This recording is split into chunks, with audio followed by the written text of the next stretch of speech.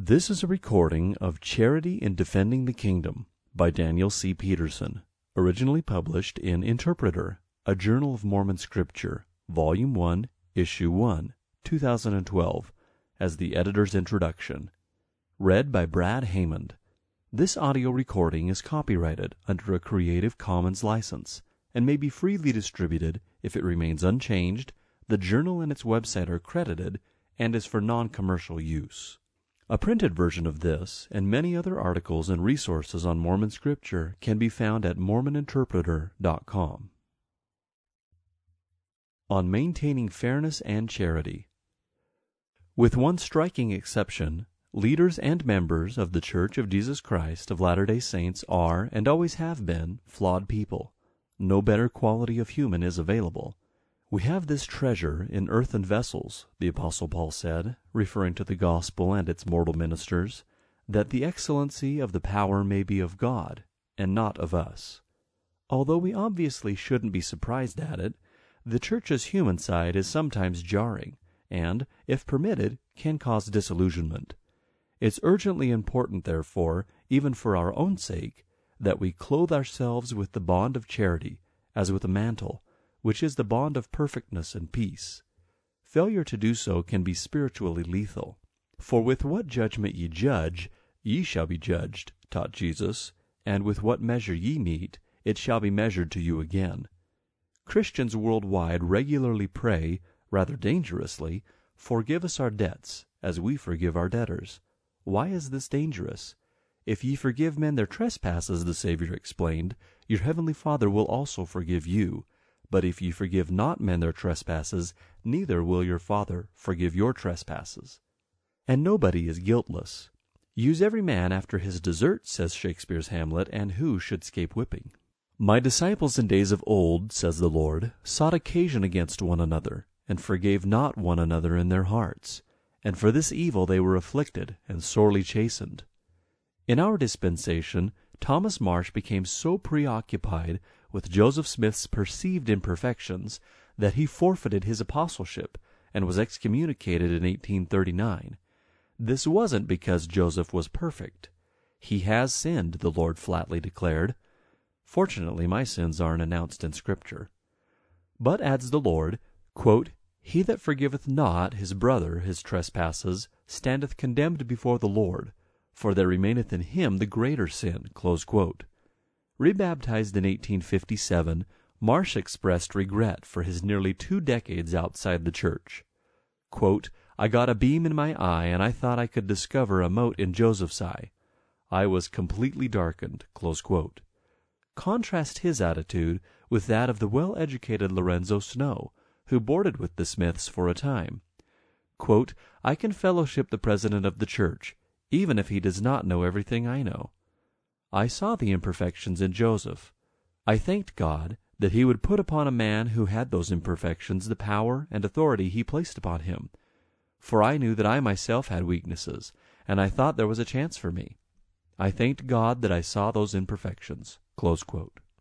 I feel like shouting hallelujah all the time, declared Joseph's close friend and disciple Brigham Young, when I think that I ever knew Joseph Smith. Significantly, his dying words were, Joseph, Joseph, Joseph. Observing others' weaknesses, perhaps even with sorrow, is very different from dwelling on them. Charity, wrote the Apostle Paul, rejoiceth not in iniquity.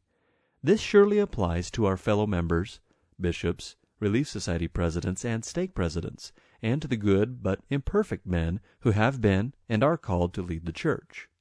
It also applies to those who write books for the saints, and, yes, to those who write for and edit Interpreter, a Journal of Mormon Scripture.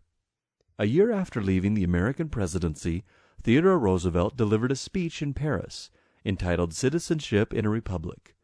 It is not the critic who counts, he said.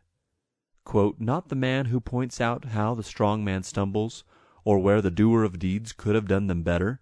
The credit belongs to the man who is actually in the arena, whose face is marred by dust and sweat and blood, who strives valiantly, who errs, who comes short again and again, because there is no effort without error and shortcoming, but who does actually strive to do the deeds, who knows great enthusiasms, the great devotions, who spends himself in a worthy cause, who at the best knows in the end the triumph of high achievement, and who at the worst, if he fails, at least fails while daring greatly, so that his place shall never be with those cold and timid souls who neither know victory nor defeat."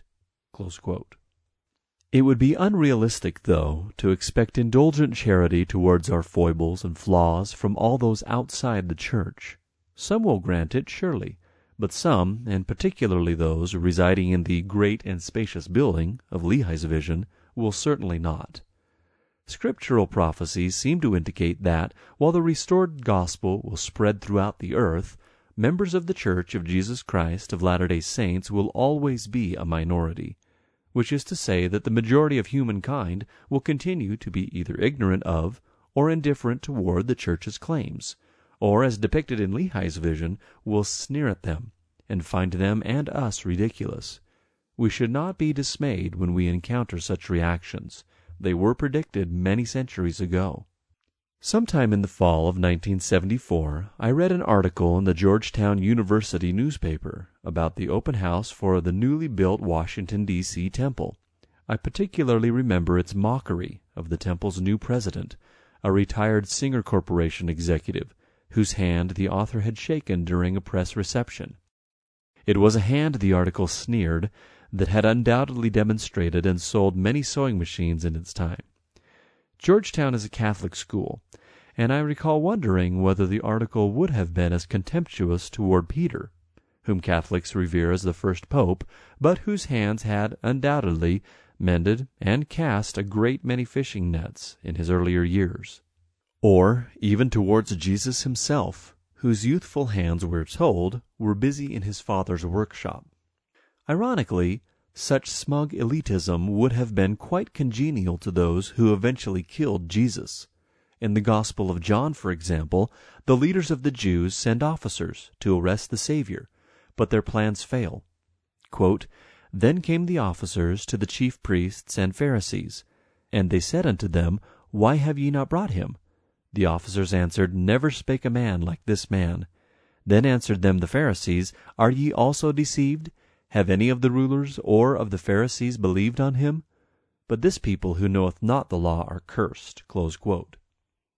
Today, some secular critics find American Mormons culturally unfashionable because, among other things, we're overwhelmingly middle class, which simply isn't cool. By contrast, such critics sometimes romanticize poverty. In that light, it has amused me to notice, while rereading Peter Brown's classic, The World of Late Antiquity, how often Brown refers to the middle-class character and the middle-brow culture of Christianity during that period. By 200, he writes, quote, "The Christian communities were not recruited from among the humble and oppressed. They were groupings of the lower middle classes and of the respectable artisans of the cities. Far from being deprived, these people had found fresh opportunities and prosperity in the Roman Empire." Close quote. It's debatable, by the way, whether even the earliest Christians were truly poor. Peter owned his own fishing boat, and his house in Capernaum was fairly substantial. Brown's description recalls 19th century English Mormon converts, who were primarily craftsmen and industrial laborers, not the desperately poor. Charles Dickens noticed this when, in June 1863, he visited the London docks to watch 800 Latter-day Saints board an emigrant ship for America. "I should say," he wrote, quote, "that most familiar kinds of handicraft trades were represented here. Farm laborers, shepherds, and the like had their full share of representation, but I doubt if they preponderated." Close quote. "To the rout and overthrow of all my expectations," he reported, "the emigrants were, quote, the pick and flower of England." Close quote. Another point of elite criticism focuses on Mormonism's simple teachings, sometimes dismissed as shallow, and the absence of trained theologians among its lay leaders. Listen again, however, to Peter Brown on ancient Christianity. Quote, "Already some writers looked down from the high battlements of their classical culture at the obscure world pressing in upon them." Close quote. Yet the 2nd century physician and philosopher Galen, quote, "noticed that the Christians were apparently enabled by their brutally simple parables and commands to live according to the highest maxims of ancient ethics. The Christian apologists boasted of just this achievement. Plato, they said, had served good food with fancy dressings, but the apostles cooked for the masses in a wholesome soup kitchen. Close quote. But now, with all this in mind, is there any place in the kingdom for such a publication as Interpreter? Emphatically yes. Many years ago, during the early days of the Foundation for Ancient Research and Mormon Studies, or FARMS, which would eventually become the Neal A. Maxwell Institute for Religious Scholarship at Brigham Young University, a very prominent leader of the Church of Jesus Christ of Latter-day Saints counseled one of the leaders of FARMS never to forget the Relief Society sister in Parowan. It's a principle that we, who were the leaders of FARMS, and then of the Maxwell Institute, tried never to forget. While we certainly attempted to make our publications and arguments academically rigorous, we also strove to ensure that they were clear, and that they would, on the whole, be relevant and helpful to interested but non-academic members of the Church. We knew, for example, that a principal interest of our audience and of our subscribers, and among the donors who generously supported our work, was defense of the faith, apologetics. They cared, and we cared, about the impact of our work upon Latter-day Saints who might be challenged by seeming difficulties in Mormon history and Scripture, as well as upon outsiders who might be considering the claims of the Restoration. Interpreter has been founded, at least in part, to ensure that that principle of caring not merely for professional scholars and academic librarians, but for ordinary Latter-day Saints and for religiously interested outsiders, continues to be honored. Though we hope to adhere to high academic standards, we will not forget our wider audience. But isn't the very act of engaging in academic disputes, and especially of writing and publishing reviews, unless of course they're entirely positive, and perhaps even saccharine and fawning, an offense to charity? Interpreter intends to carry on the tradition established with the Farms Review of publishing book reviews, and sometimes very substantial ones. How can the former editor of the Farms Review, briefly under his tenure renamed the Mormon Studies Review, write about charity with a straight face? There can be no question that scholars, and especially reviewers, who seek to be and behave as Christians, walk a very difficult line. And this is particularly true when the issues at stake involve religion, contentious, disputed matters of ultimate concern and value. Such writers must be fair, and they must not be abusive, but they must tell the truth. And sometimes the truth is that evidence has been deliberately or inadvertently misused or misrepresented, that an argument is invalid, that a thesis doesn't hold water, that an agenda is misguided, that something is poorly written. And if a reviewer is committed to seeking and telling the truth, such things must be pointed out where they seem to occur.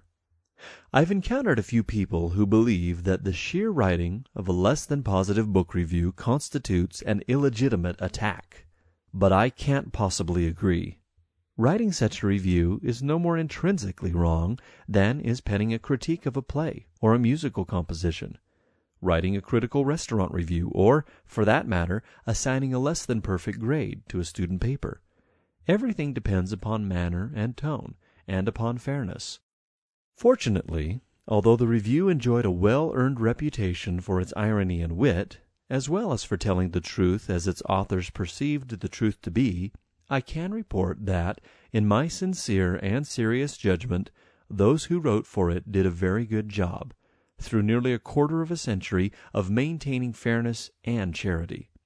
I was very proud of the Farms Review and the Mormon Studies Review.